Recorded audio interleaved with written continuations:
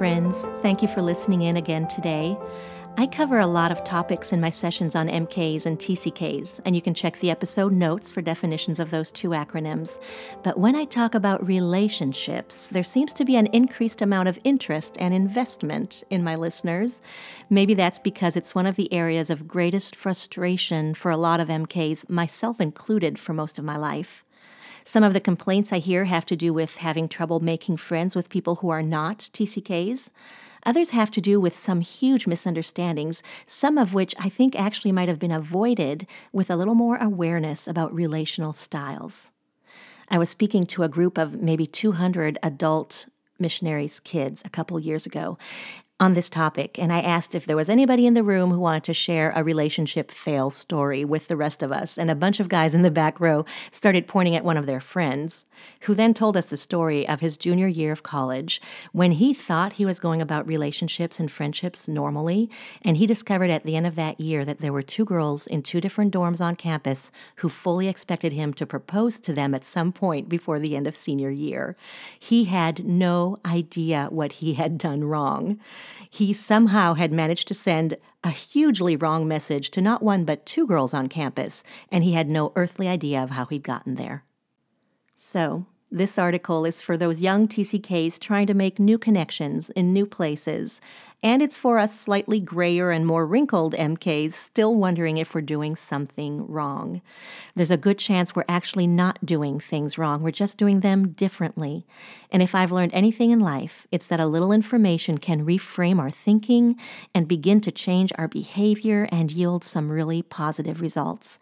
That's my hope with this episode. I need to say this again as we begin today. There is no way of avoiding generalizations when talking about entire people groups. So I'll preface this episode with the usual disclaimer. What I'm addressing here seems to be true for a majority of MKs, and there will likely be exceptions. This is MKs and Relationships, the Time-Depth Dilemma.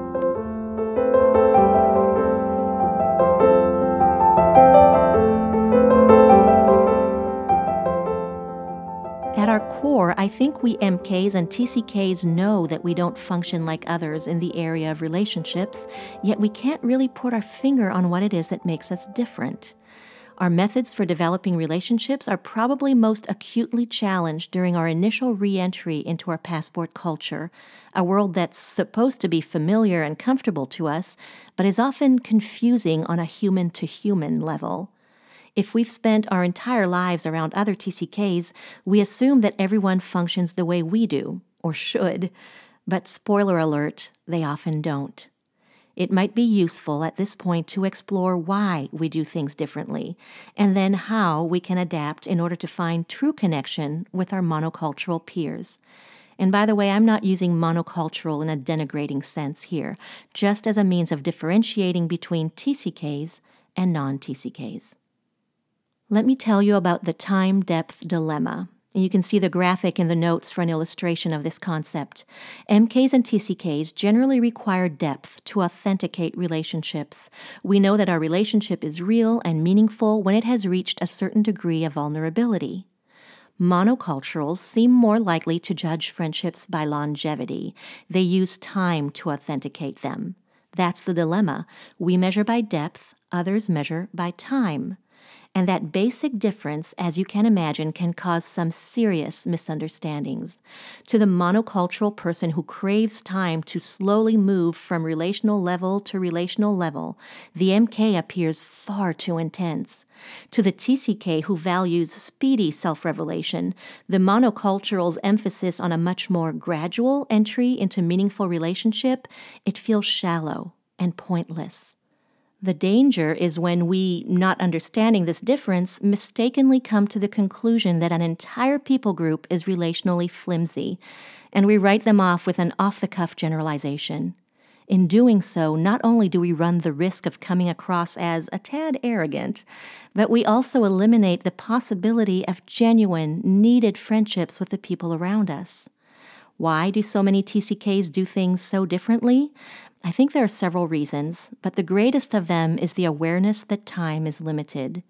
We've lived so long in a world saturated with both expected and unexpected goodbyes that we enter each relationship anticipating that it could end at the drop of a hat, when circumstances, mission mandates, finances, or the inherent transitory nature of the international community rip us away from those we've loved. I was in Nepal a few years ago teaching third graders about how to say hello well and how to say goodbye well. And on the topic of hellos, a little boy raised his hand and told me how he usually does it. His name was Ryan, and he said, "I say, hi, my name is Ryan, and I'm going to be gone soon." That's the way he enters relationships because he knows the goodbyes are inevitable. I'll post in the notes a link to a spoken word poem written by an MK called Caleb about the story of Ryan that is breathtaking in its beauty and depth. In general, MKs will fall into two groups because of this expectation of loss. Some of us will hold people at arm's length, mostly because we're so exhausted by all the goodbying that we just don't want to do it anymore. Others, those of us who still have some relational stamina left, will do things entirely differently. Like Ryan, when we meet someone new, it's as if an invisible timer has started a countdown. Quick, figure out who this person really is. Don't waste any time. Tell her about your greatest joys and sorrows and see if she knows what to do with them. Ask him about his faith and emotions and see if he'll reciprocate. Throw a list of interests at the person you've just met and see where they intersect with hers. Then decide just as quickly whether he is capable of the depth you crave and worth the inevitable pain that will come when your proximity is suddenly ended. MKs and TCKs can cram a lifetime of friendship into just a few weeks because we're so focused on making the most of what we have while we still have it. It's a lightning-fast vetting process that serves two important purposes: eliminating the tedious, long-winded getting-to-know-you stage and diving headfirst into the kind of meaningful connection that feeds our souls. Monoculturals function differently. They usually follow a steady descent through well-defined relationship levels, not because they're shallow, although we sometimes judge them to be in those initial phases, but because that slower progression is how their culture does it. Each level can take days or months, depending on personality, and there are 5 of those levels. The first is cliché, exchanging pleasantries, superficial topics. This is a level where "how are you" gets standard answers. Number 2 is reporting, conversing about sports, TV, factual information. 3 is judgment, sharing some more personal things like opinions and beliefs. 4 is emotional, revealing how we feel about things, telling stories that have impacted us. And finally, disclosure, allowing transparency and complete vulnerability based on trust. As MKs, we might look at the progression of monocultural relationships and roll our eyes. We dislike the expectation that we engage in small talk for weeks or months before progressing to a deeper level of communication. It might feel absurd or trivial to us. Adding to the frustration is this: even when we do try to play along and engage in small talk, we often find that our version of it leaves others a bit uncomfortable, because small talk in our circles actually includes discussing important to us things. This is where we can actually learn skills to make relationship building easier, because we're not in our own world anymore. We're in somebody else's world. And respecting a culture means respecting its relational methods too. Back to the time depth diagram. Both relational methods, the one that dives deep fast and the one that more progressively goes deep, they both eventually lead to friendship. That's the bottom line. As we enter into a monocultural setting that has a well-established progression for making friends, it falls on us to be flexible. As my friend Libby Stevens likes to say, this culture was not designed for our comfort. It was designed for the comfort of those who belong in it. To be honest, there are some downsides to the TCK way of forming friendships. The first is that we can be far too quick to dismiss someone we've just met. In my own life, how many potential friendships have I walked away from because she didn't dive deep fast enough? Someone who might have become a kindred spirit if I'd just been patient enough to see where it led. We also risk creating misunderstandings if we enter a monocultural setting without respecting its relationship-building methods. We risk scaring people off with the intensity of our self-revelation. If they're not used to that kind of thing, it could freak them out enough to prevent further connection. We risk discovering that members of the opposite sex have read our vulnerability as a romantic overture. That can easily happen when we skip cultural levels of communication. We risk finding that we've attracted the needy, not the healthy. In monocultural settings, the needy are generally those who expose themselves too readily. They'll recognize a willing audience in us and latch on, and disentangling ourselves from them down the road might be a messy proposition. And finally, we risk sharing our deepest, darkest secrets with untrustworthy people to whom we haven't given the time to prove their character. It's important that we allow enough weeks or months to pass in order to know that person well enough to more safely reveal who we are. So my advice to MKs and TCKs who are frustrated or disappointed with monocultural friendships, it's this.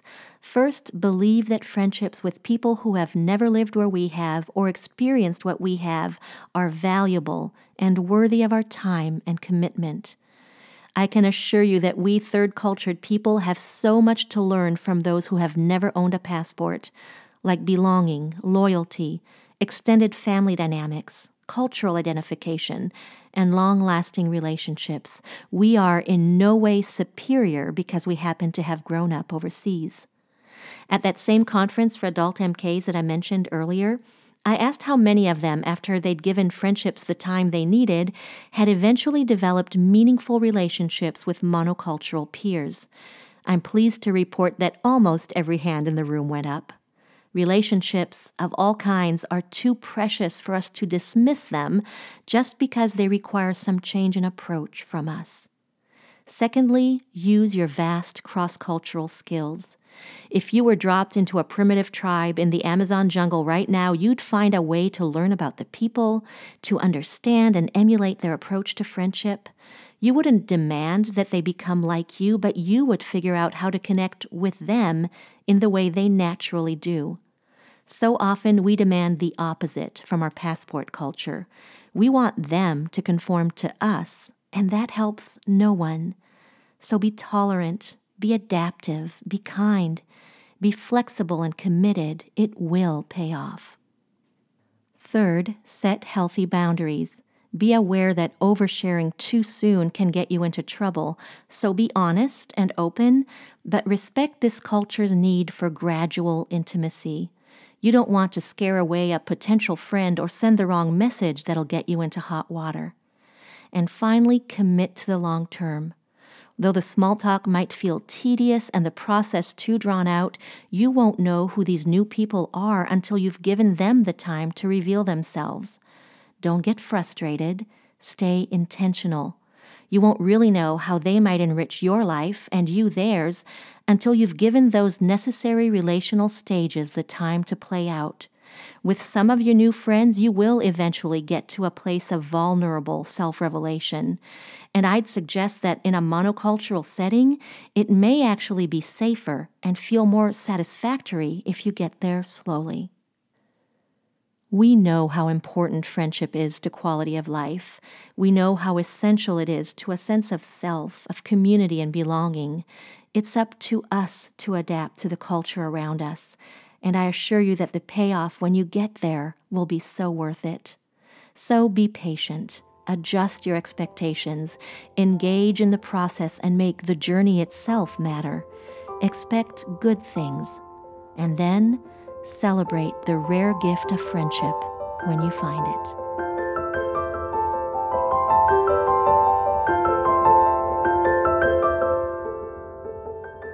Thank you so much, friends, for taking the time to listen today. My prayer in releasing this episode is that those who struggle with making meaningful relationships in a new context will understand better where the frustrations come from and maybe even feel equipped with a new perspective and new strategies as you move forward as a multicultural person in a monocultural setting. As always, make sure you check the episode notes for a link to the original article and to the time depth graphic. You might also want to check out my website and my social media pages. They're all linked in the notes as well. Please don't hesitate to leave a comment here or through the contact options I've given you. As I wrap up this recording today, I want you to know that I celebrate the purple you are or the purple you love. Thank you for your time.